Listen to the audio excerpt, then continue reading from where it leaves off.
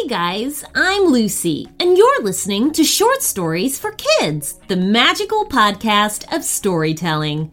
I wonder what adventure awaits us today. This week's story up on our premium channel is called Sebastian Meets a Gang of Friendly Pirates Looking for Treasure. One sunny day, Sebastian is walking along the beach when he comes across a gang of pirates. Are they nice or are they mean pirates? And can Sebastian help the pirates to find the buried treasure that they're after? To hear this story and more, just sign up to our premium channel, where you'll receive a Friday premium-only bonus episode every single week, plus access to the entire back catalog of over 250 stories ad-free, plus a guarantee that your idea will be made into a story, and premium-only shout-outs just for you guys. So to join up, just head over to our website at shortstoriesforkidspodcast.com. Indeed is the hiring platform where you can attract, interview, and hire all in one place. Instead of spending hours on multiple job sites searching for candidates with the right skills, Indeed's a powerful hiring partner that can help you do it all. Find great talent faster through time-saving tools like Indeed Instant Match, assessments, and virtual interviews.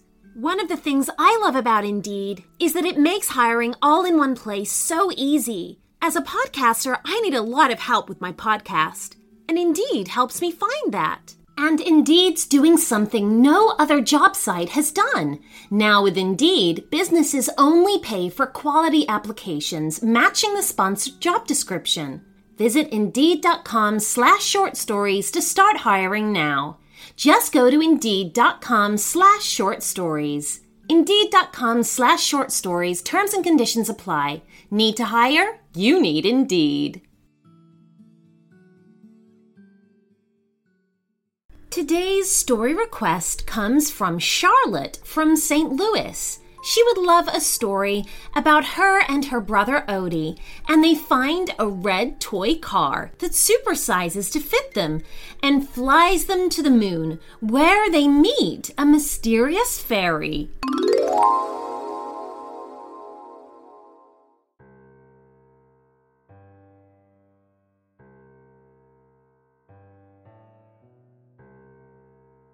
It was a beautiful summer evening in St. Louis. Charlotte and her brother Otie were running around town playing tag.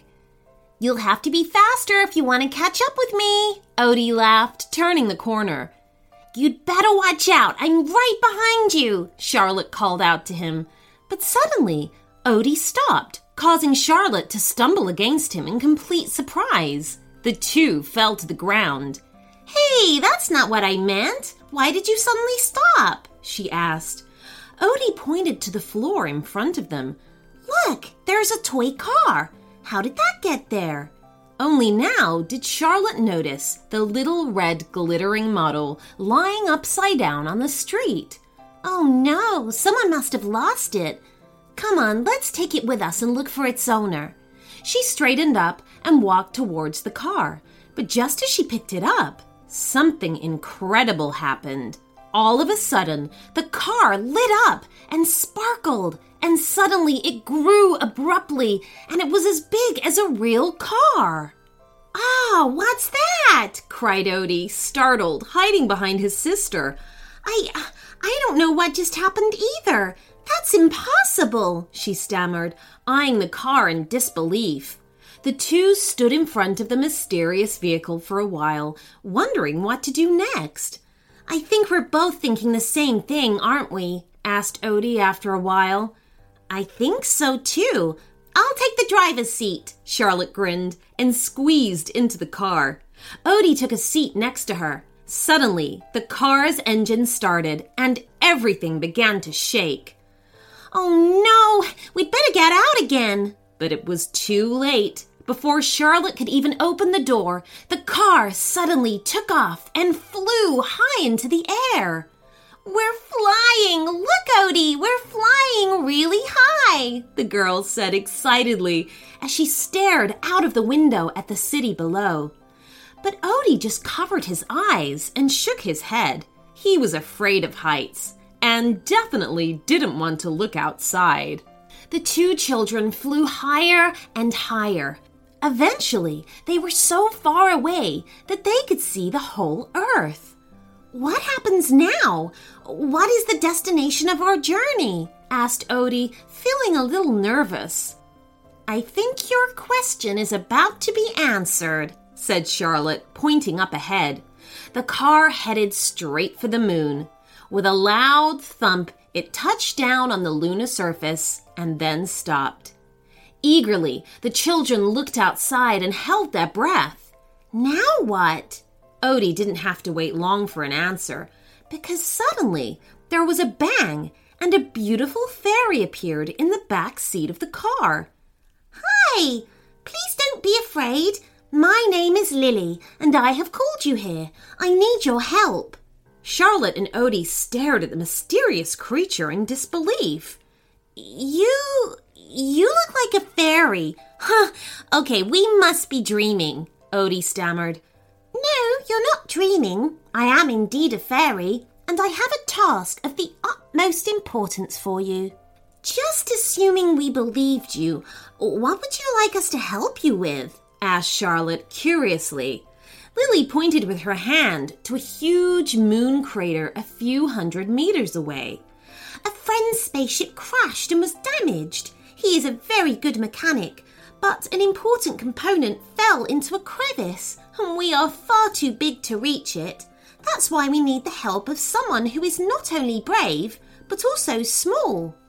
Charlotte laughed. You've got to be kidding. That sounds crazy. But she quickly realized that the fairy's serious look was of no joke. Immediately, Charlotte's laughter died down. Okay, we'll help you, said Otie, suddenly determined. But how are we going to get there? We don't have spacesuits, and we can't breathe in space. That's no problem. Lily smiled and twirled her wand in the air. The next moment, Charlotte and Otie were wearing matching spacesuits and had big helmets on. Well then, let's get started. Lily opened the door and stepped out into the open. Somewhat hesitantly, the two children did the same.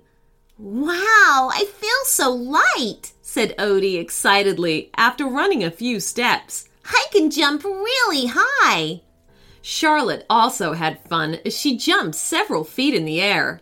But then they remembered that they had a mission and turned back to the fairy. Okay, we're ready. Let's help you, my friend. Lily nodded and led them to the large crater. Otie and Charlotte spotted a small spaceship sitting damaged on the ground. As the three approached, a large green creature suddenly emerged from the spaceship. Oh, Lily, there you are. Were you able to find anyone? Lily pointed to Otie and Charlotte, who had stopped fearfully a few feet away. They were afraid of the big green creature. Oh, you guys don't have to be afraid. This is the friend I told you about. He's very nice. Hello, my name is Blobby, and it's very nice to meet you. Charlotte gathered all her courage and stepped closer to the alien. Hello, Blobby. I'm Charlotte, and that's my brother Otie over there. We really hope we can help you. Bobby smiled and led them to a crevice in the ground. Well, I was repairing the drive when a vital component fell into this crevice. I asked Lily for help, but unfortunately, we are both too big to get there. But I think you guys could do it. Charlotte and Otie looked at the narrow crevice that led deep inside the moon. I'll never fit through there, said Lily, shaking her head. For although she was a fairy, she was adult size and bigger than Charlotte and Otie. Now everyone was staring intently at Otie, the smallest of all of them. The boy looked uncertain, towards Lily and Charlotte, and then back to the crevice. Well, I can try, I guess. I don't want to promise anything, though. Charlotte walked over to him and hugged him tightly. Oh, I believe in you. We'll support you as best we can. Lily attached a rope to Otie's torso, and then they carefully lowered the boy down.